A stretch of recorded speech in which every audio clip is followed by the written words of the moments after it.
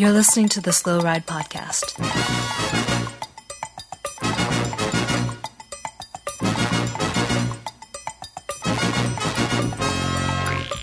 Bikes, advice, and rumors straight from the source. TheSlowRidePodcast.com and on Twitter at SlowRidePod.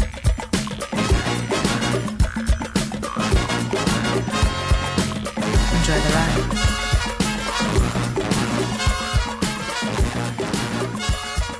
Hello and welcome to the 368th episode of the Slow Ride Podcast. This is Tim in the city beautiful Orlando, Florida. This is Matt in Minneapolis.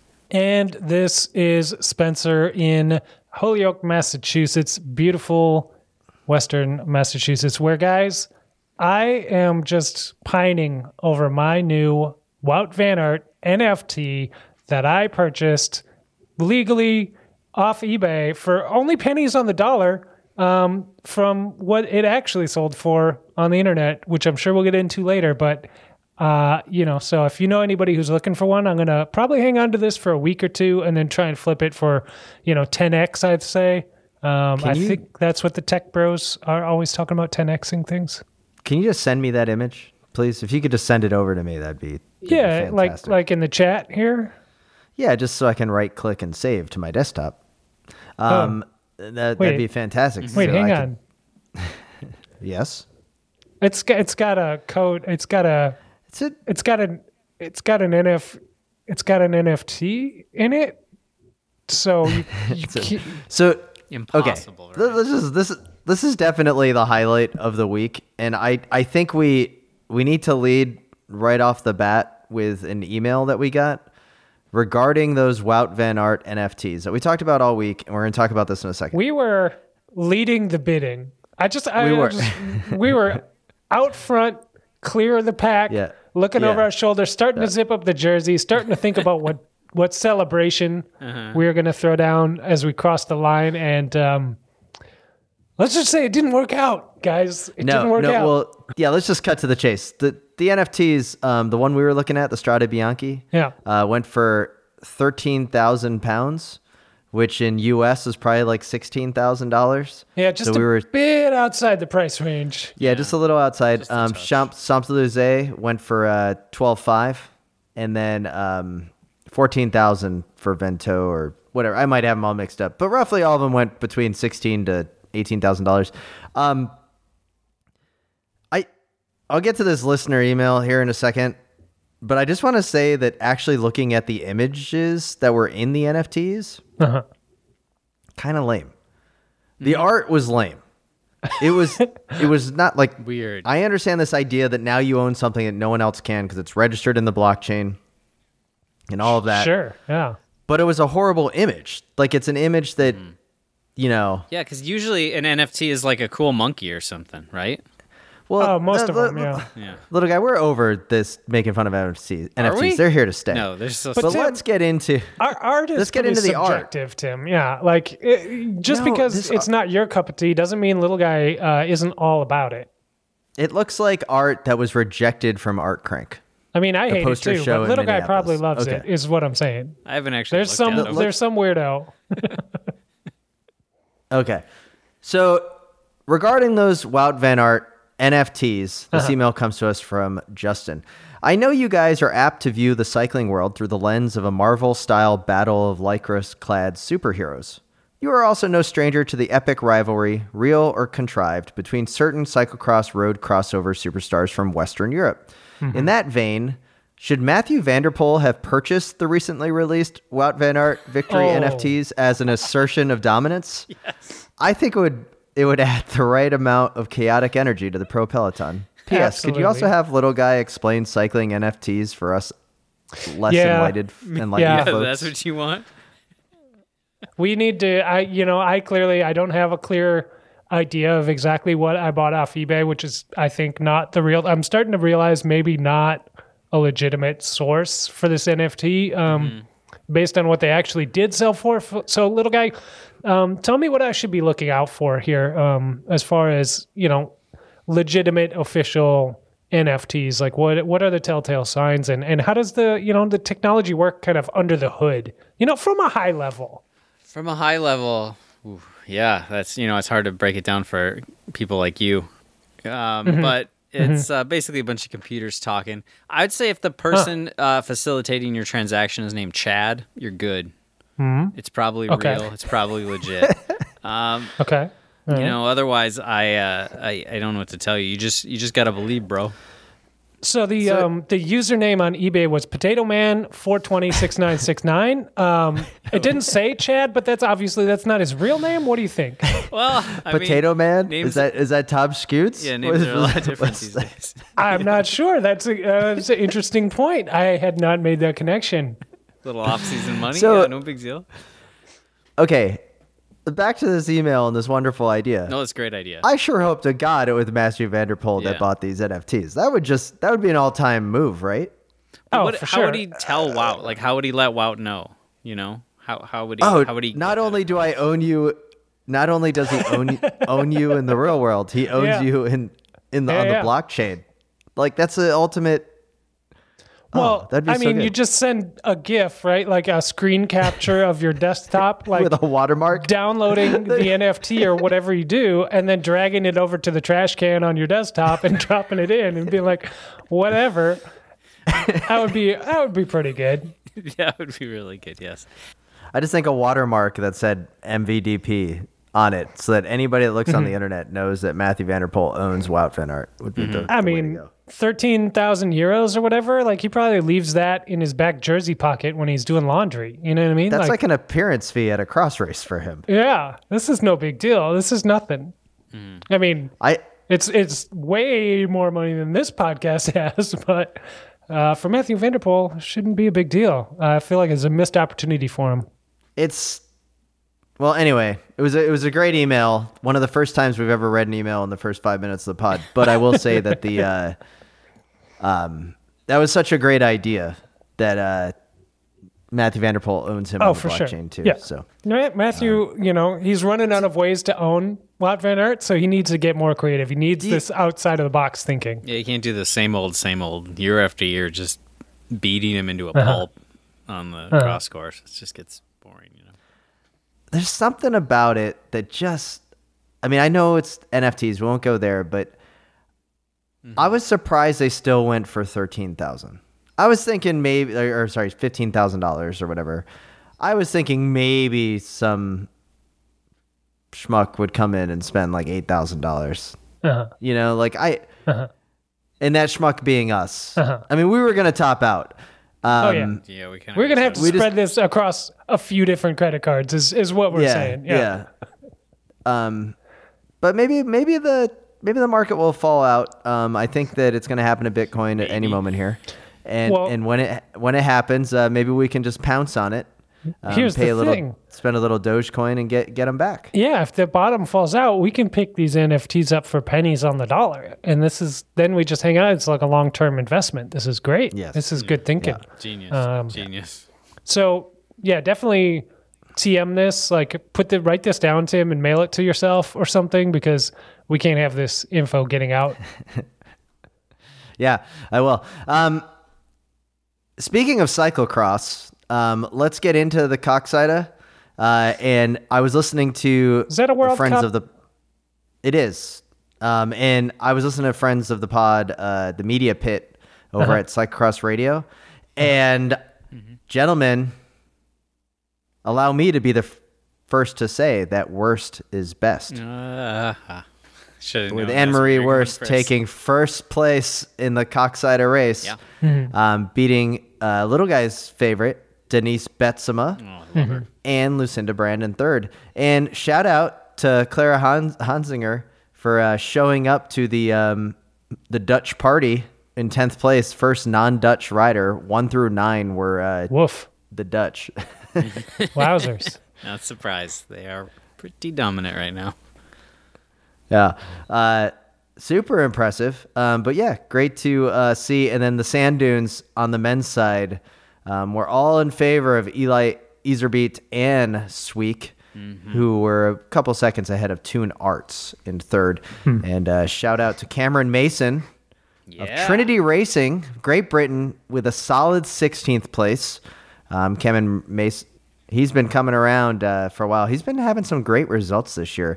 Is he the next Tom Pidcock, or is he the next Ian Field? Wowzers. Time we are will tell. pandering to the UK corner right now very heavily. It's almost as if we're trying to win back their affection. And If we offended I'm some not of them, sure. maybe. Yeah, maybe we've done something to upset our loyal listeners and our dedicated fan base over in the UK, where we are far more popular than in the US, which doesn't make any sense to me. But I think according to G, we owe some apologies. I don't think I owe any apology. I was going to put that out there. I think that little guy may own some apologies. I'm confused. Why so- did I apologize? Did I say that all British people steal bikes or something? I think I just assumed that G was in the UK because that's where he's from. My assumption wasn't based Right. on the fact that I believe they have an elevated level of bicycle theft. It was just that Do you I would think think that that's they where he'd have be in bike that. theft in the UK? Is that what you're... Oh, so you're apologizing because you assumed that he was in the UK and because of the bike theft, No. not because... No, I'm he's saying a I'm great- not apologizing because of that. I'm saying I assumed he was in the Oh. UK because he's from the UK and it's the off season. Classic. And I thought he would Classic be home. little guy spin. No, Interesting. I'm spinning it. You're right. He was in France. I should have known. The reason I didn't think he was from France is because I'd seen the picture of his bike being returned to him, and none of the police officers were smoking in that picture. So I Yeah. assumed No, they that's were true. they were British cops.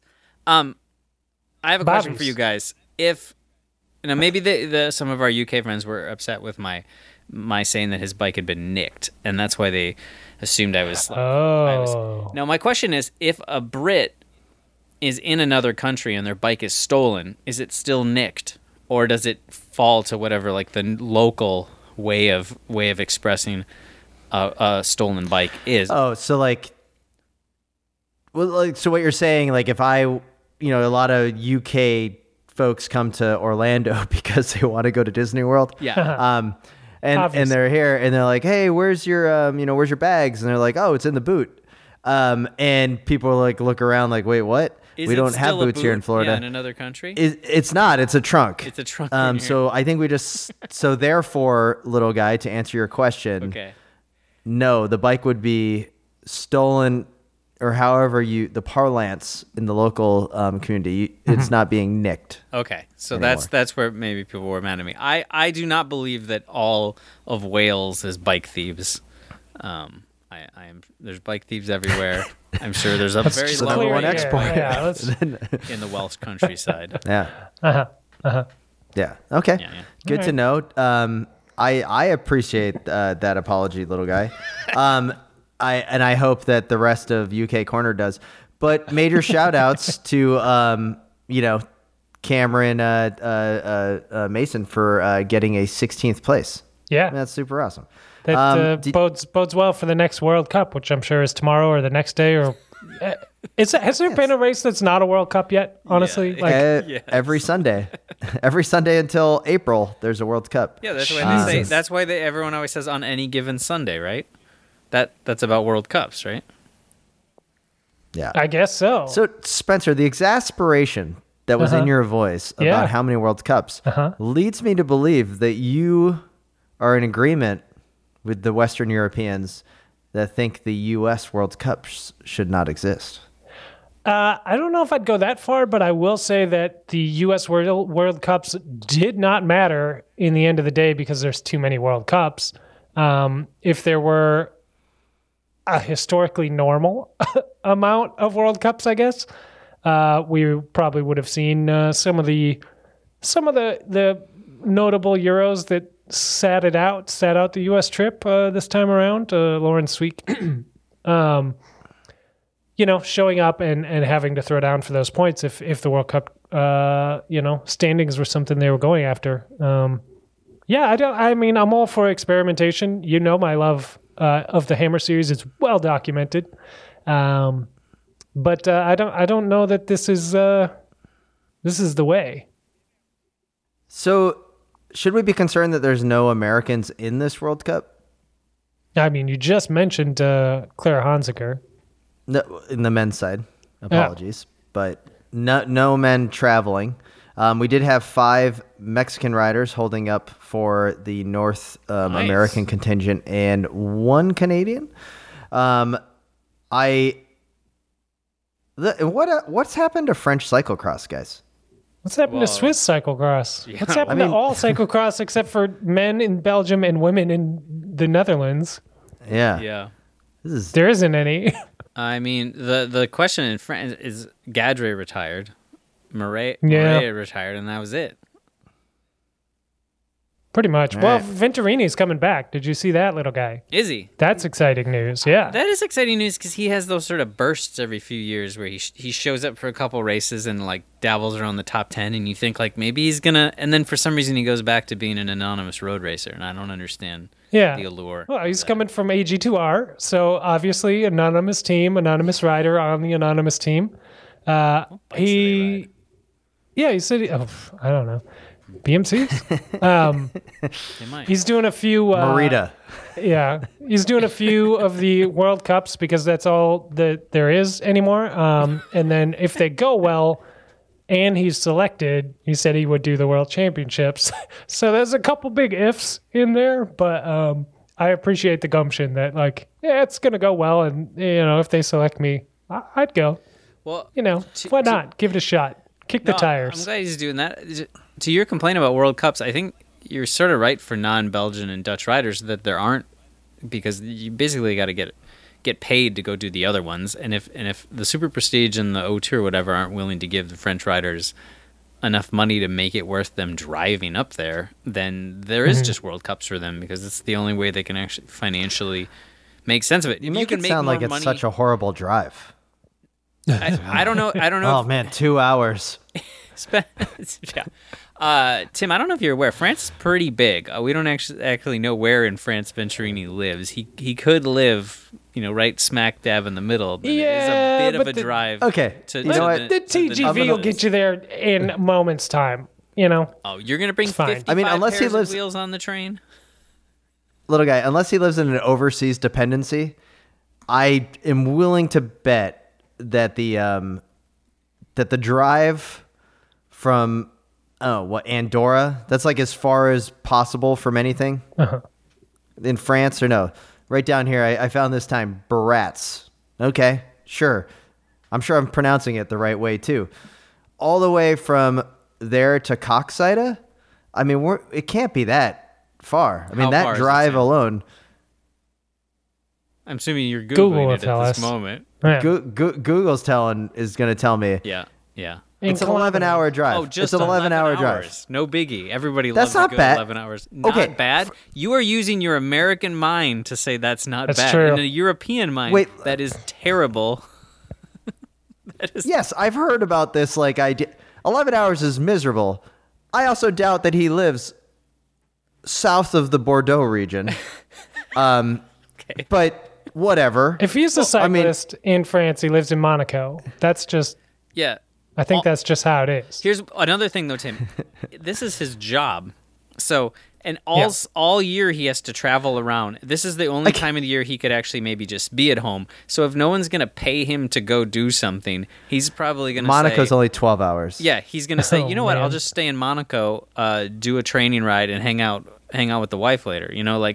He's not going to go to the other side of the world. He's not an American masters racer who's willing to drive for 20 hours and spend all his available free time and disposable income just to get 15th place at best at a World Cup or a Super Prestige. Yeah. That's a pretty easy train ride. I just got to say, you could get this thing done pretty easily on the TGV. Well, maybe you Spencer's should. right. Maybe you should become like his manager. Start see if you can get him the Super Prestige you guys- bookings, and maybe we should branch out into that, because we obviously know our way around Europe pretty well. Yeah, guys. I am thinking this could be our way into generating enough revenue for this podcast Yeah. to afford some Wild Fan Art NFTs. That's what it all comes back to. What Weird. pro cyclist off the top of your head, and we'll workshop this off mic after the show, but who do you think we could represent? Like, who do you think we could coerce into becoming agents for? Let me. Tom Skewins in a heartbeat. Yeah. Because he listens to podcasts, so we've already got like a leg up. He already trusts us. He knows he knows when we're serious and when we're not serious. And we're serious all the time. Yeah. Toms, don't you want us to go into negotiations for you? I'm just trying to pull up the rankings so I can see who's real way at the. Scroll down to the bottom and just work your way up. That's not a bad strategy, really. It's amazingly we have become the agents for all of Team Quebeca next hash. Ouch. I'm thinking,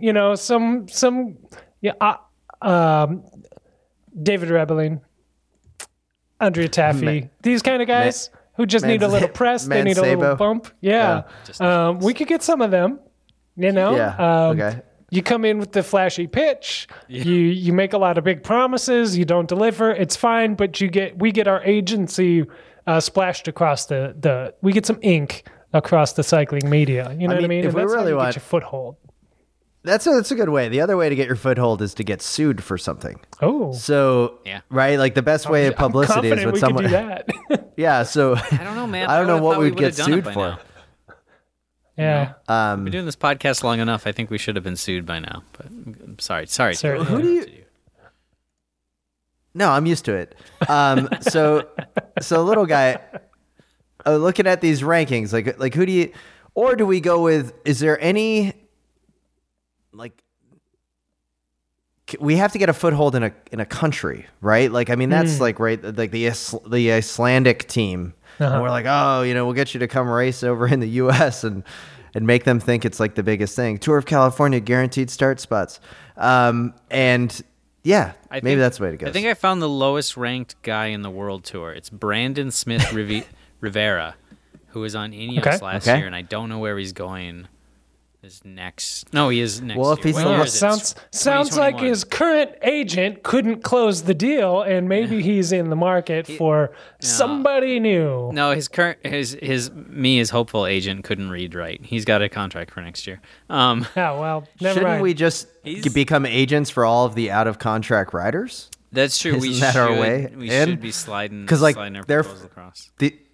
Right. Theoretically, they don't have any agents anymore, right? Because they're out of contract, and then we could just start acting like we're someone's agent. Now, here's the thing: I don't want to put the cart before the horse. Like, we don't want to call up Tom's and be like, "Hey, we want to be your agent," and he's gonna be like, "Great, show me your what do you got or whatever," and then we're just standing there, with we nothing. need a deck. So we're gonna need some taglines. We're going to need some pitches. I'm going to need your 30-second elevator pitch, Tim. So I need you to start working on this to really sell me on using your agency as to develop my cycling career.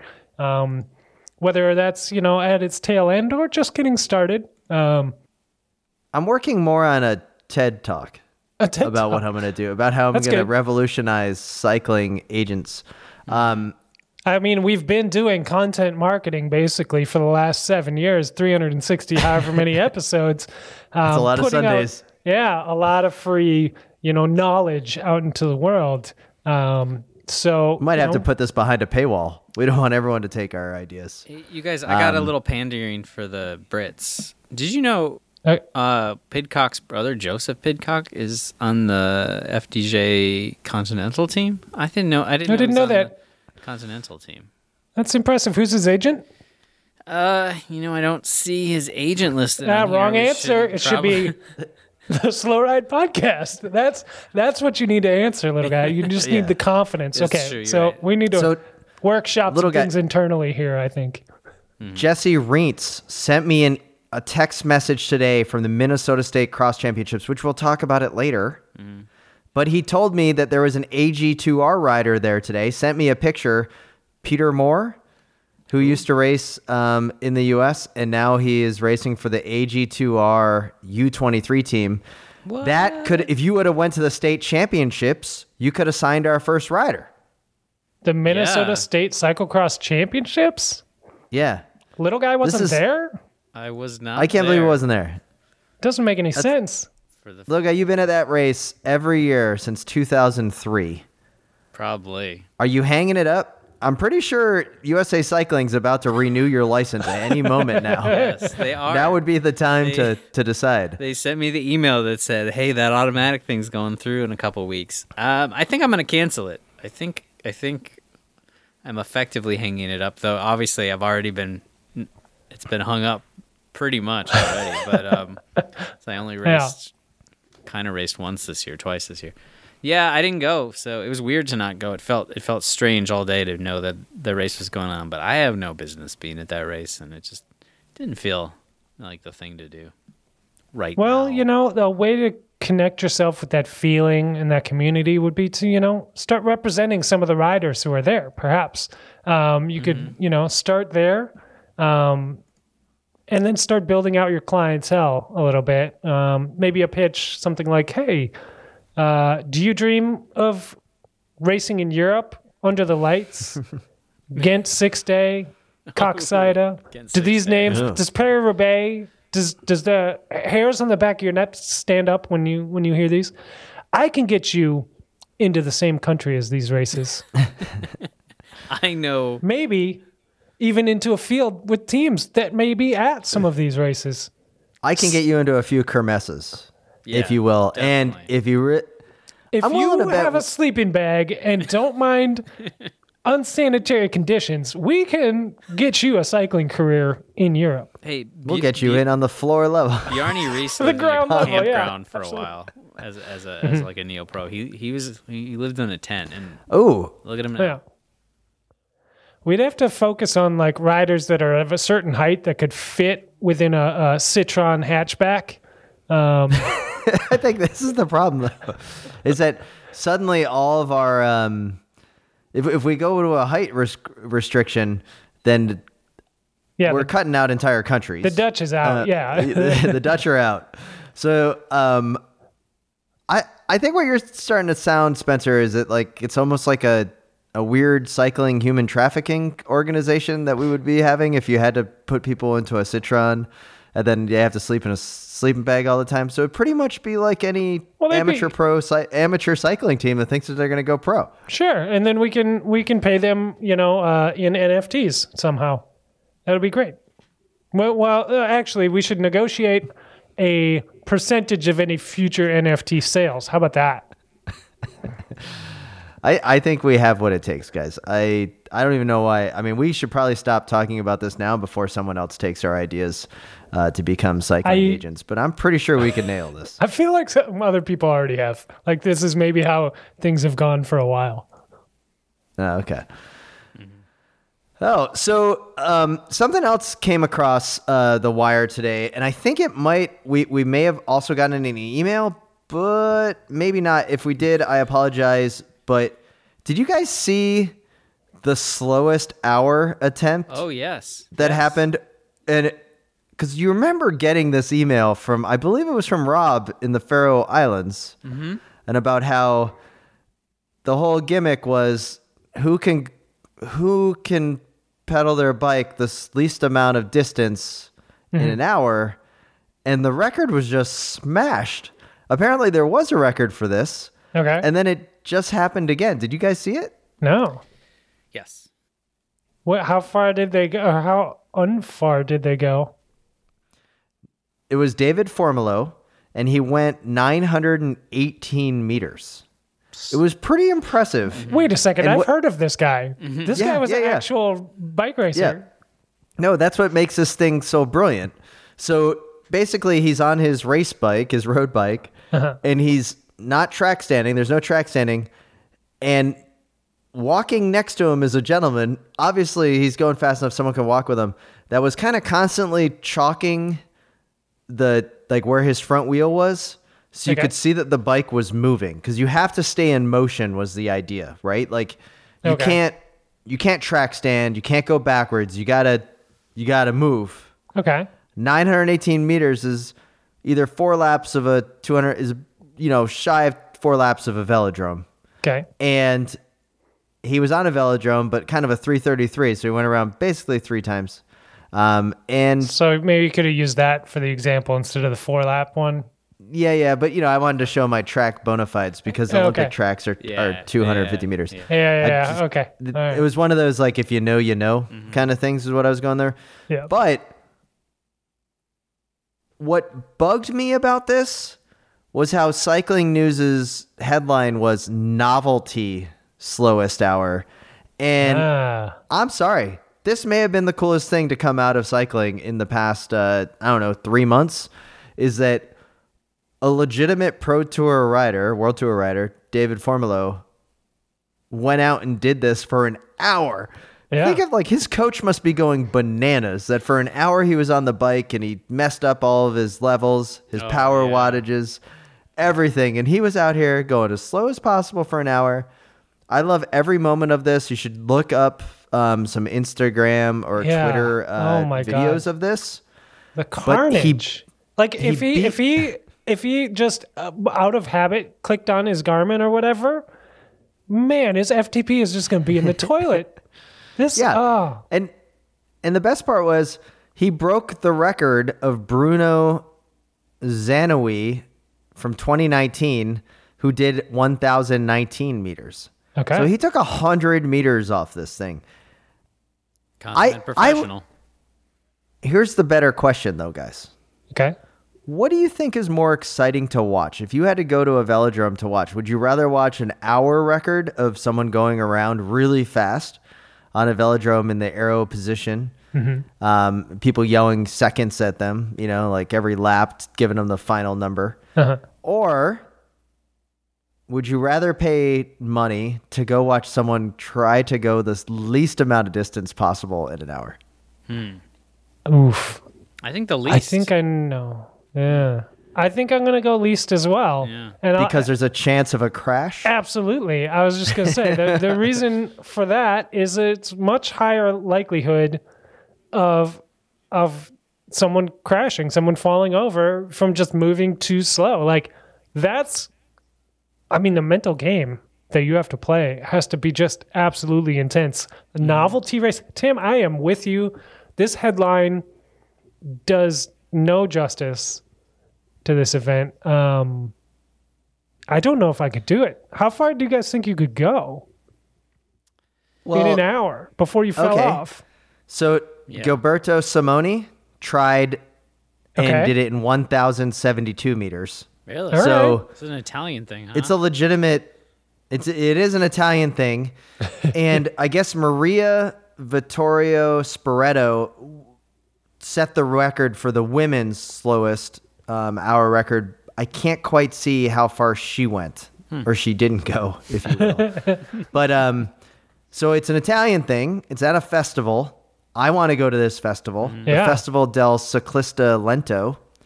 And my favorite part, though, is Simoni did it, and put together a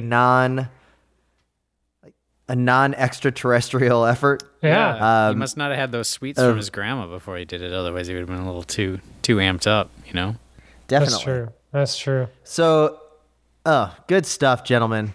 I'm loving it. I hope you guys are.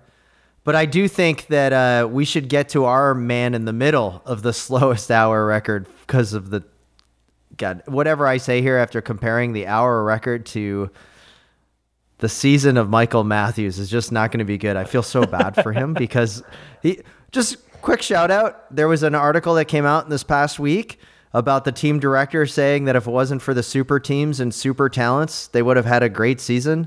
And that is so absolutely true when you look at Michael Matthews' season of just nonstop top fives in in so many races, but every race was just littered with amazing talent that can just show up and win anything at any moment. So that's a little unfortunate. Yeah. But with that said, let's get to Michael Matthews for this week's Preem Lap. What up? This is Storm Skoyinch, and you're listening to the Slow Ride Podcast. Gentlemen, once again, we are brought to you by our friends, our good friends over at Hammerhead. Now, I was told last week that I haven't really sold you on the Hammerhead excitement because in the past, you could get the sweet heart rate monitor, and I've talked about how easy it was to set up. And if you're like afraid to get out of the ecosystem that you exist in right now, be it whatever other brand are out there, and I understand that may cause some people not to take the leap, but quite simply, the leap can be had now because our friends at Hammerhead are doing a trade-in program where you can get a rebate of up to $170 for your old cycling computer. That's a good deal. That is about as much as I paid for my cycling computer, so that is amazing.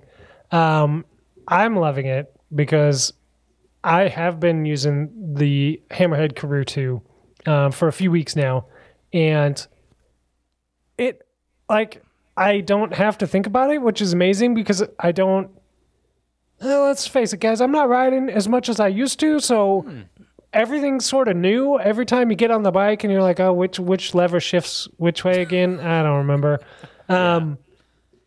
You know, like I'm like Valverde. I've got the Campy, ingrained in my brain, and now that I'm on the Shimano, the Di2s, like I don't know what all the buttons do, but I don't have that problem. Do you keep changing the screen on your computer because you're pushing the flight deck button?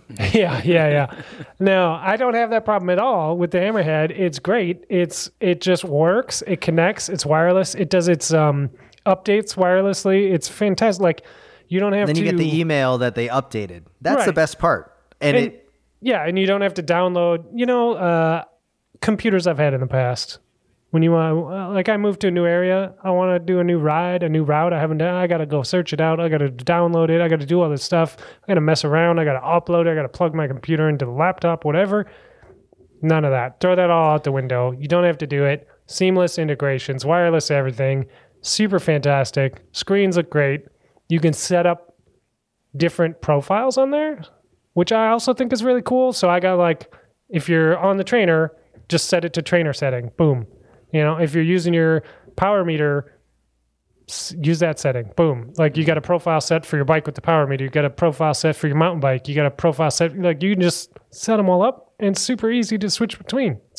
seen a couple of other ones in the wild here in Orlando. So it's also cool because I get that head nod of like, oh yeah, you got one too. Yeah. And that's awesome. I also like that the entire display reminds me of my cell phone, but I'm not looking like one of the folks that has like a cell phone mount, right? Like it's a sleek looking computer with a great integrated handlebar mount.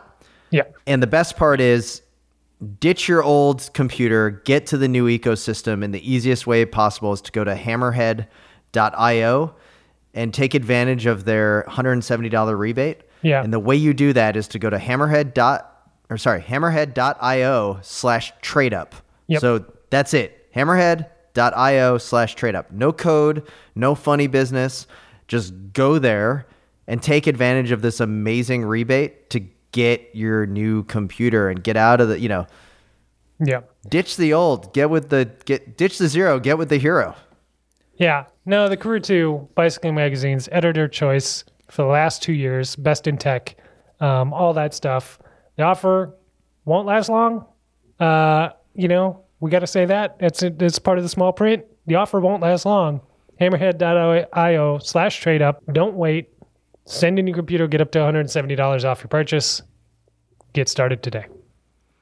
Awesome. And we'd also like to thank our good friends at Grimper Brothers for their continued support with 2 sweet coffee blends. Hello Cyclocross Friends is my new favorite because it's espresso, and I got the espresso machine up and running, gentlemen. God. Danger. The one thing I picked up during the pandemic was drinking coffee, and that's the one thing I need. Yep. The neurologist is really happy I'm into the coffee beans now. Yeah. But let me tell you, I love it, and you can go to wideanglepodium.com/coffee to get your very own Grimper Brothers. And while you're there, head over to Wide Angle Podium and just check out the family of shows. Tons of great content. And if you love what you see, click the donate button and you can help us get the next NFT in cycling. Yeah. Imagine with that, Vanderpool's is coming out soon, so we got to start saving. Yeah, and we got to beat Wout because he has to get second. And with that, let's get back to the show.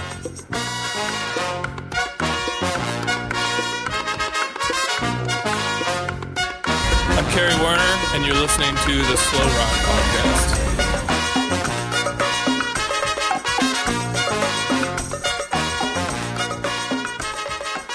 All right, guys, here we are back.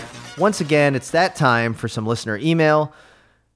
If you'd like to get your email on the show, head over to your email. Just whatever. Email us at theslowridepodcast@gmail.com. Leaving that in. Where all emails are gratefully received. If you'd like We will us do to our read your best. email address, credit card numbers, phone number, or personal address on the show, just send them over to the slowridepodcast@gmail.com.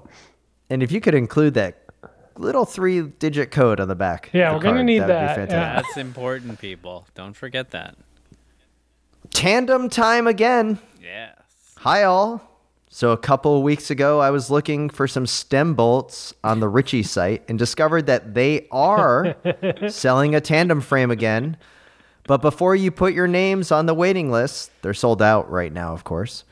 There was something at Sea Otter that I can't believe Tim missed. A Swiss company called Flyer selling e-tandems. I didn't get a chance to test ride one, and the only tandem I see on their website looks kind of beach cruisery. But an e-bike shop owner I know told me that the Flyer had a more mountain bikey version at the show as well. Maybe worth exploring as Unbound gets closer. Happy Thanksgiving, Christine Ryan. Well, Christine, thank you so much. Happy Thanksgiving to you. Thanks for emailing us. And as the expert of tandems, I will say that I did see that Ritchie is making them again. Because I have been all over the Ritchie site because I'm following the advice that my illustrious cohorts have given me to get a Swiss Cross, a Ritchie Swiss Cross for my next cyclocross / gravel bike. Best bike I've ever owned. Yeah. Not a cool bike. Not a cheap bike, though. Do you guys... Is there an e-bike category Is it really your best? at Unbound?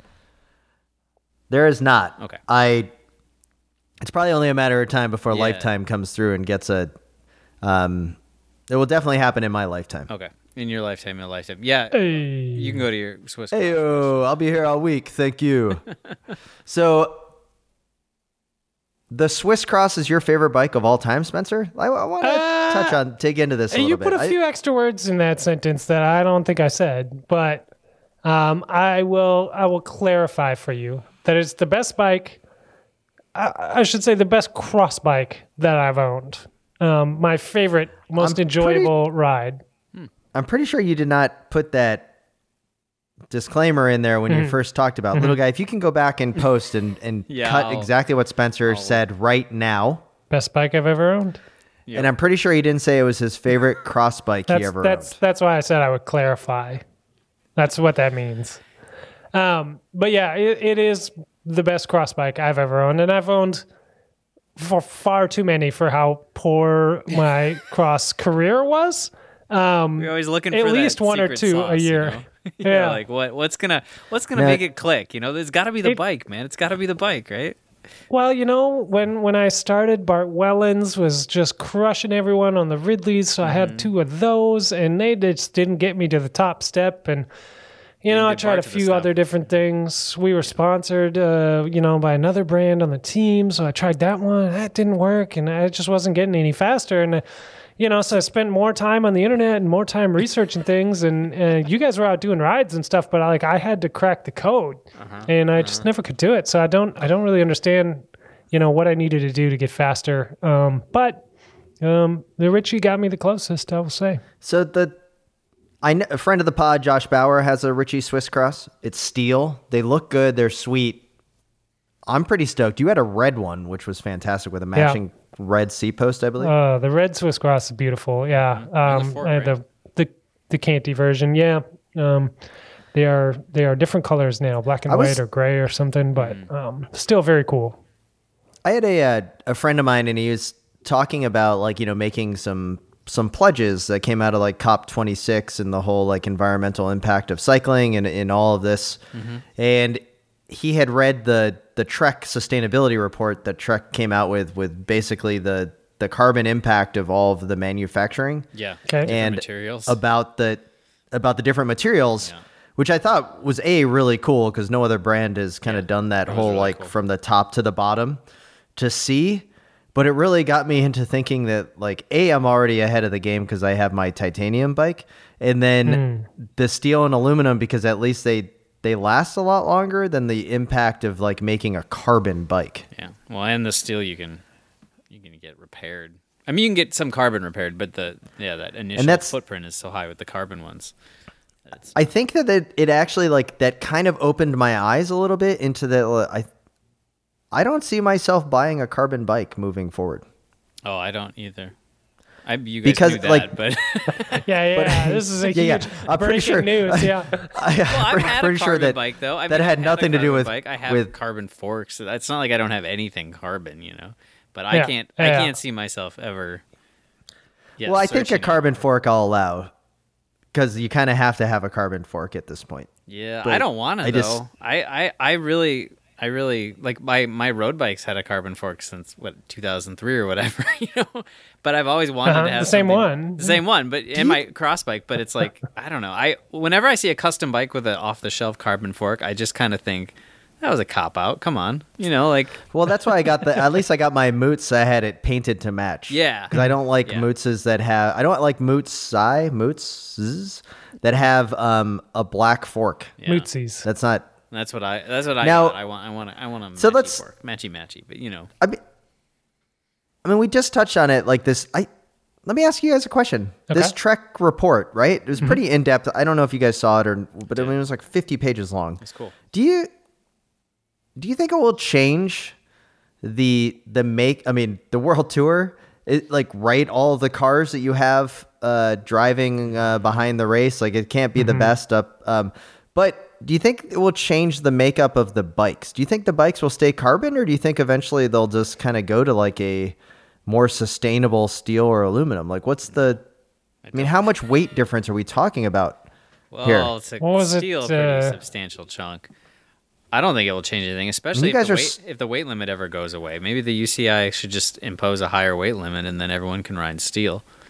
You know, I mean, you guys are smarter at this than me. I guess I don't even know like what the big weight. I mean, are we talking 2 pounds if you're going to do a full steel build versus like a carbon build at the weight limit? Probably more than that. probably more. I think you could get pretty light with a steel build, but you'd have to sacrifice some stiffness probably. I mean, for the some aluminum guys. wasn't the legalized my Cannondale They aluminum? They were half carbon, half aluminum. That's why they're. Well, that's halfway there. You can get pretty light with aluminum. I don't really feel like the weight. It's the off the shelfness, right? Like if you want to get custom and go crazy, you can build anything super light with any of those materials. You're probably gonna still always be lighter with carbon, but the weight limit's high enough. Most guys could probably ride a steel bike that's light enough, but it's a matter Yeah. of like something super custom and super specialized, Well- as opposed to just like grabbing bits off the shelf and building 14 of them up. You know, Yeah, Team. I think it'd be tough to get the roadies to embrace that kind of mentality, but in cross, it shouldn't be quite as difficult. I mean, there are teams out there doing it, right? Like Ben Frederick, who stayed here at my house for NoHo, is riding Richie's, and finishing, top 5 or whatever in UCI races here. And famously, the Richard Sachs team is still riding cantilevers and steel bikes, so it can be done and you can still perform at a high level. It's just not what's mass produced, right? So kudos to those brands and those teams that are doing that. But I mean, I think the biggest reductions, the biggest things that Trek and other brands are doing and can do from a sustainability perspective is like the packaging, like the stuff they're doing with the bike boxes and the way that things are getting packed up and shipped across the world and to bike shops and everything is dramatically been improved in recent times, which is great to see, because everything is made overseas and shipped across oceans and everything. So the environmental impact is not small. And being part of the bike industry for a long time, like most of the product managers and everybody involved in developing that stuff has taken multiple flights over to Asia and everything as well, which has always just been weird to me that like to make a bicycle that's like, oh, it's an environmentally friendly thing. Like we do so much damage, like peripheral damage, it's a strange phenomena.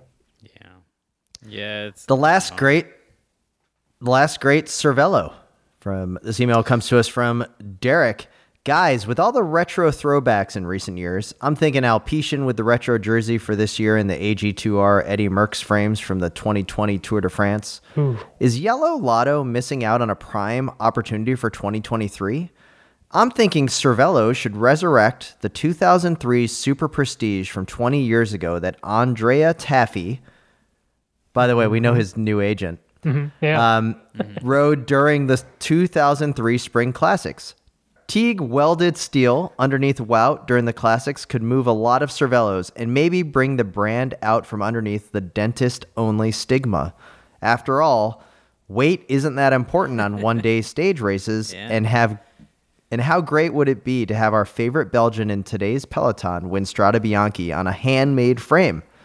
I've got an eBay alert set to alert me for when the original Super Prestige size 58 drops in. Hopes I can add this unicorn to my collection before word gets out. Smart man. After all, I can't afford to wait until the prices skyrocket into the mind-numbing stratosphere of a 1993 Klein Android Team Storm. Make steel win again. Derek, how topical to what we were just talking about. Yeah, I found one. So I don't know if the Super Prestige, is he something different than the Prodigy? I remember the Prodigy. I thought it was the same, but they had different tube set versions. But I found one built up on weight weenies, which is crazy people.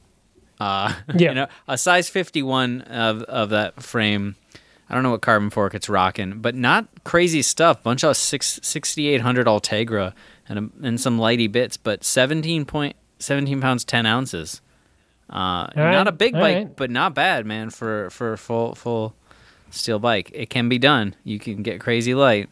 Oh, it'd be wonderful. I love this idea, and many thanks for Cervelo to bring it back. Cervelo should cut down on their environmental impact with some steel bikes that can be passed on for generation to generation. What I'm more excited about is the jersey discussion. Like the throwback jerseys that Alpecin did for the tour were absolutely incredible, and I love that they fought for and got the permission to use them for that first stage. But like it kind of reminds me of like the NBA does the city jerseys, and they'll do like fun. It's the best thing things. ever. Yeah. Like, can we get more fun in cycling, and what should that be? Well, so solid question. First, shout out to Education First for the Palace jersey, right? Because that could be their. I think the city jersey from the NBA is the greatest thing the NBA has done, because it makes me want to buy a Timberwolves jersey every year, because they had the Prince one that looked great. And then the one this year is great because it's a throwback to the KG era.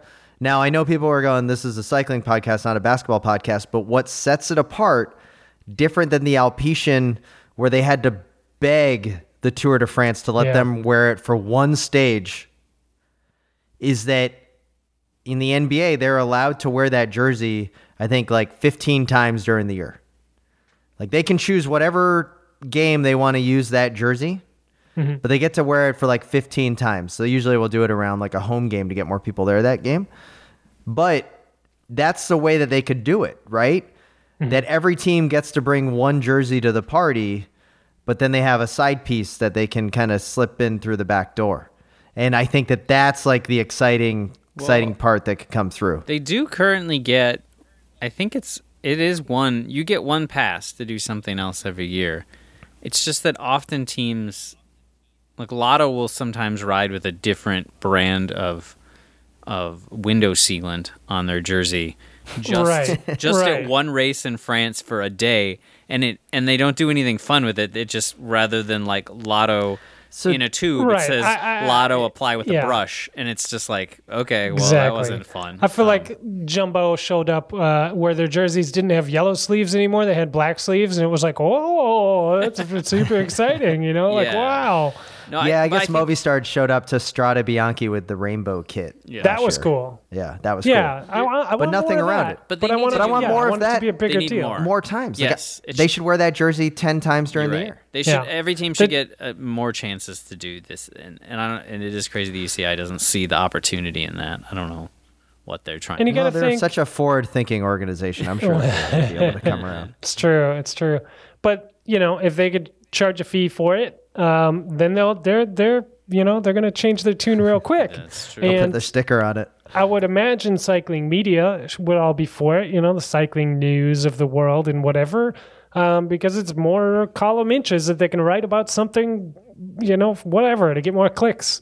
It's basically a win-win for everybody. The brand, whatever the sponsor is going to get more eyes on the prize, and this is a slam dunk to keep it circle back to the basketball references for everyone.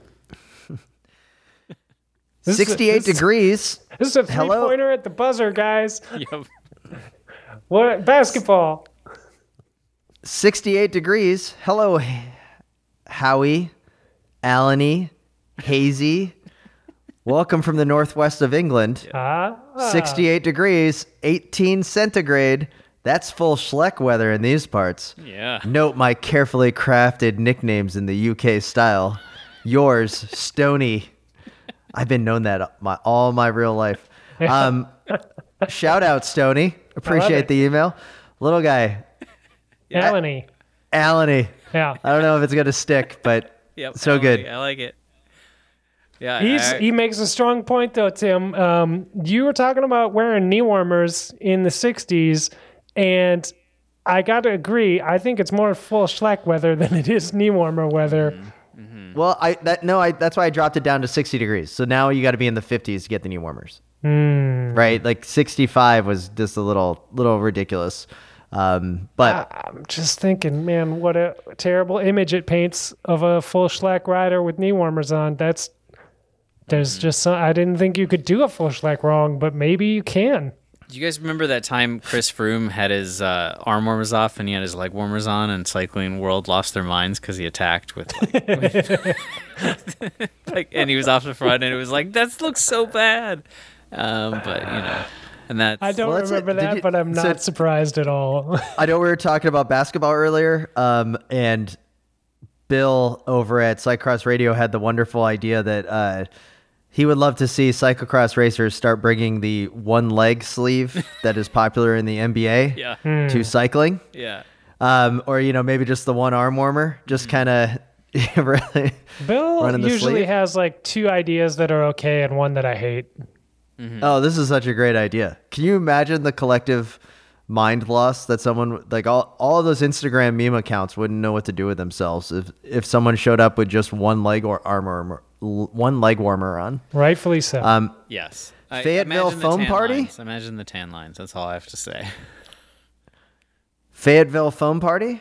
Fellas, for years we've all heard legend of the Louisville Foam Party. It lives on indefinitely to the point that those of us who weren't even there can still remember it vividly and tell our children about it. Yeah. You could even say that attending that party had a higher hit rate for predicting future success than even finishing in 16th place. All is to say, why haven't I heard anything about version 2.0, the Fayetteville Foam Party? It's time to start planning, boys. Who's in? I've already booked an Airbnb that's way bigger than I need. If everyone's willing to pitch in for the security deposit, I can host. See you in January. Oof. B.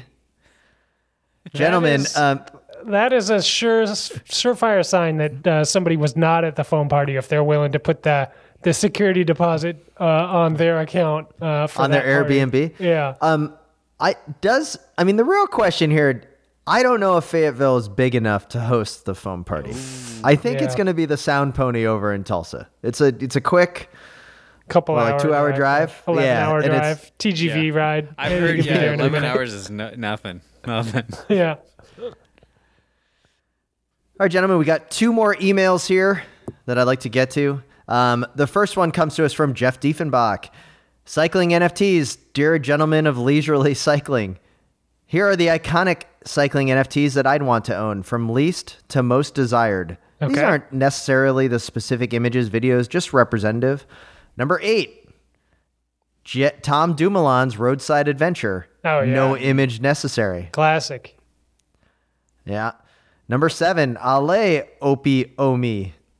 It's a big moment. I don't want that one. I don't want that one. I think that one's, I don't want it to cry. Johnny Hoogerland's Barbed Wire Crash. Oof. I don't Also know if I iconic. want that one either. Don't know if It's I want iconic. that. Don't know if I want that one.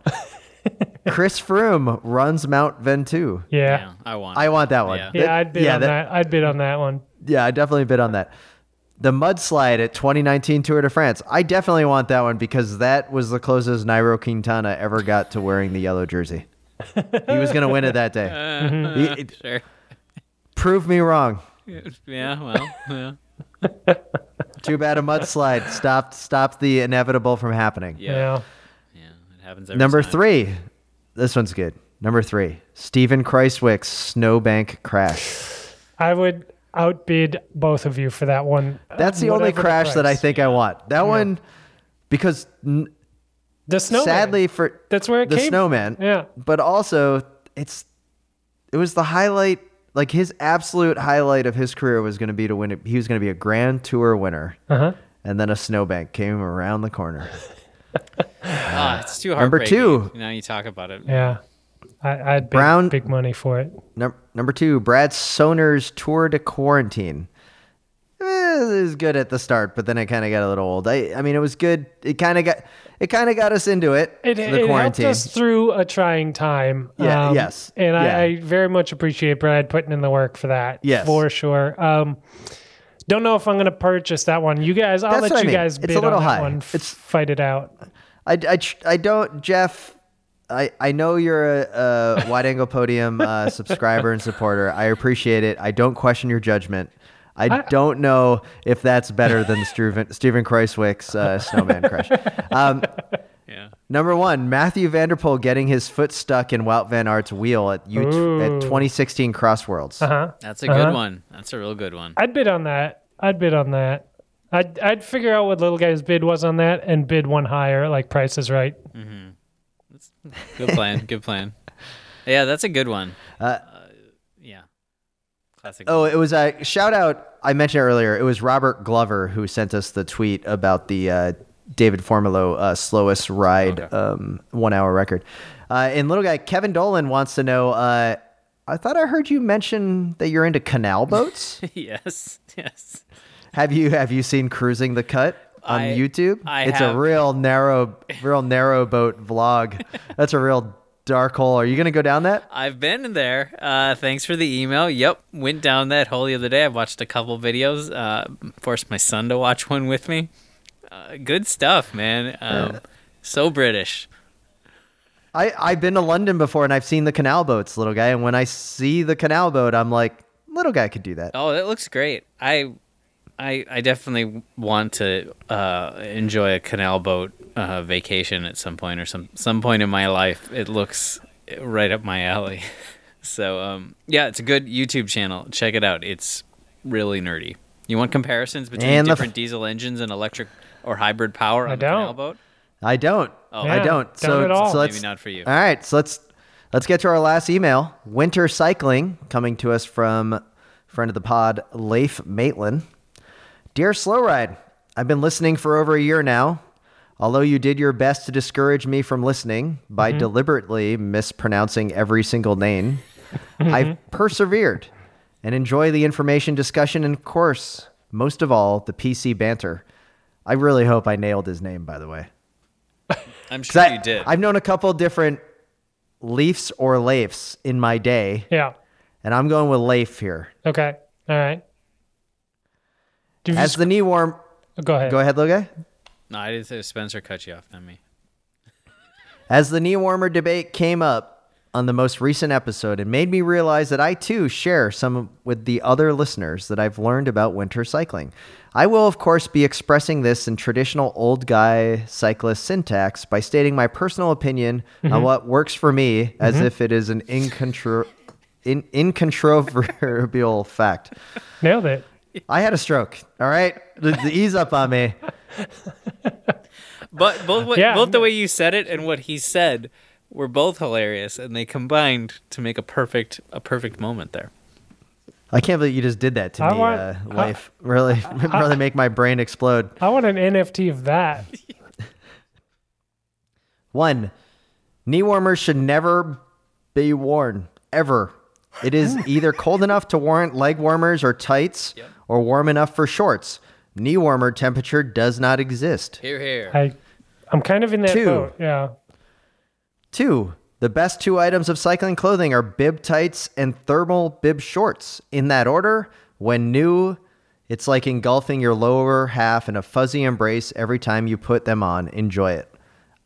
I totally disagree with that. I think thermal bib shorts are ridiculous. I've never had them. I've had the brand new pair suits, the thermal skin suits, which are amazing. Bib tights are great. Bib shorts, come on, get bib knickers. You got to cover the knees. No.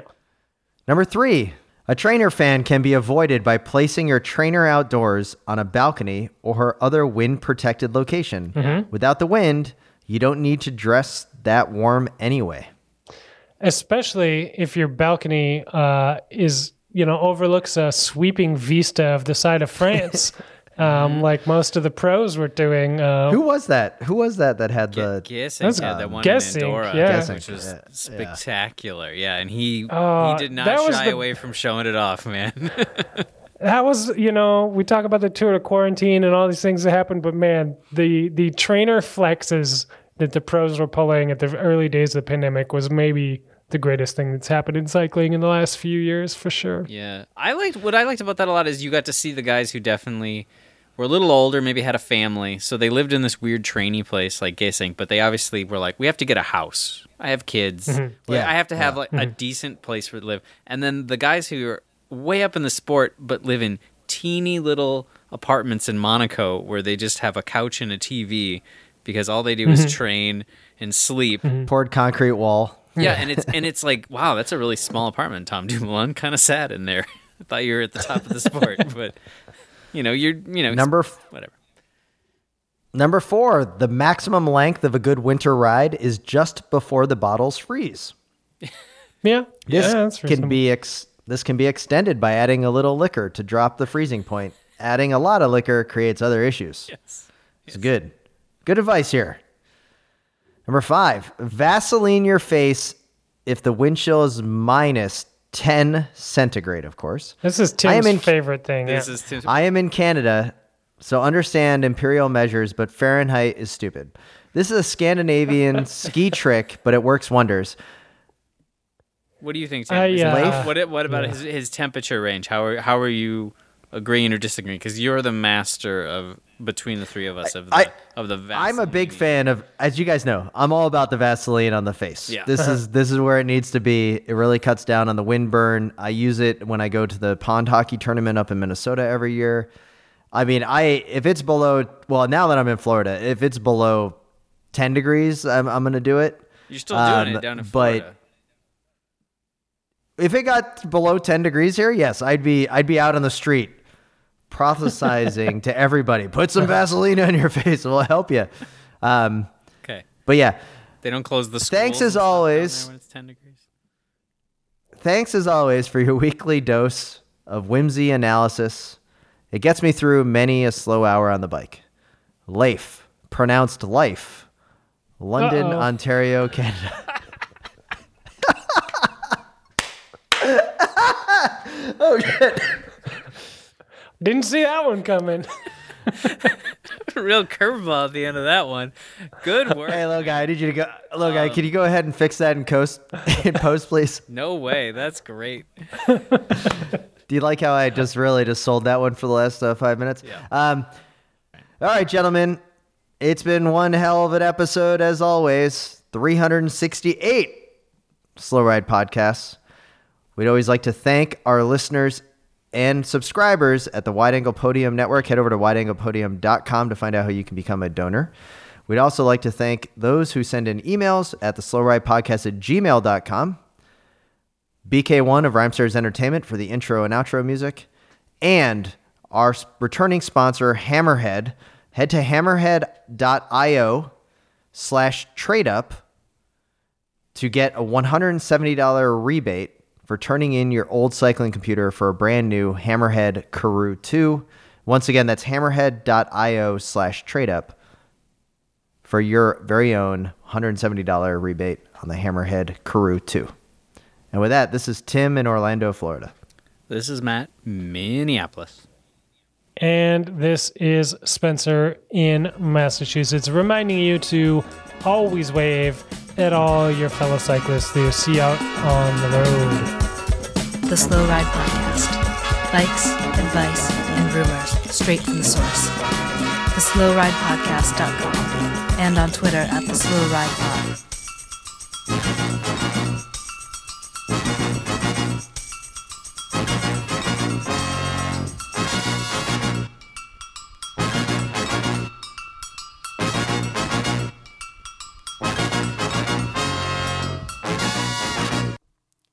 Wow, what an episode. That was amazing. When that one person said that thing and then the other person totally set them straight. Oh man, that was great. I'm gonna have to go back and listen to that again. But hey, since I have your attention now, hello, cyclocross friends, new friends and old friends and soon to be friends. My name's Bill. I host another show on the Wide Angle Podium Podcast Network. It's called Cyclocross Radio, and we talk to the biggest stars in cyclocross and even the medium stars in cyclocross and some of the soon-to-be stars in cyclocross. We also have a panel discussion we call the Media Pit with my buddies Zach and Michael, where we go over all of the new rules that might be coming out and the calendar situations and races that happen. It's a great time. It's a great conversation. We built an amazing community that we want you to be part of. So go to wideanglepodium.com, become a member there, then go to your favorite podcast app and subscribe to Cyclocross Radio. Do it. Do it now, cyclocross friends.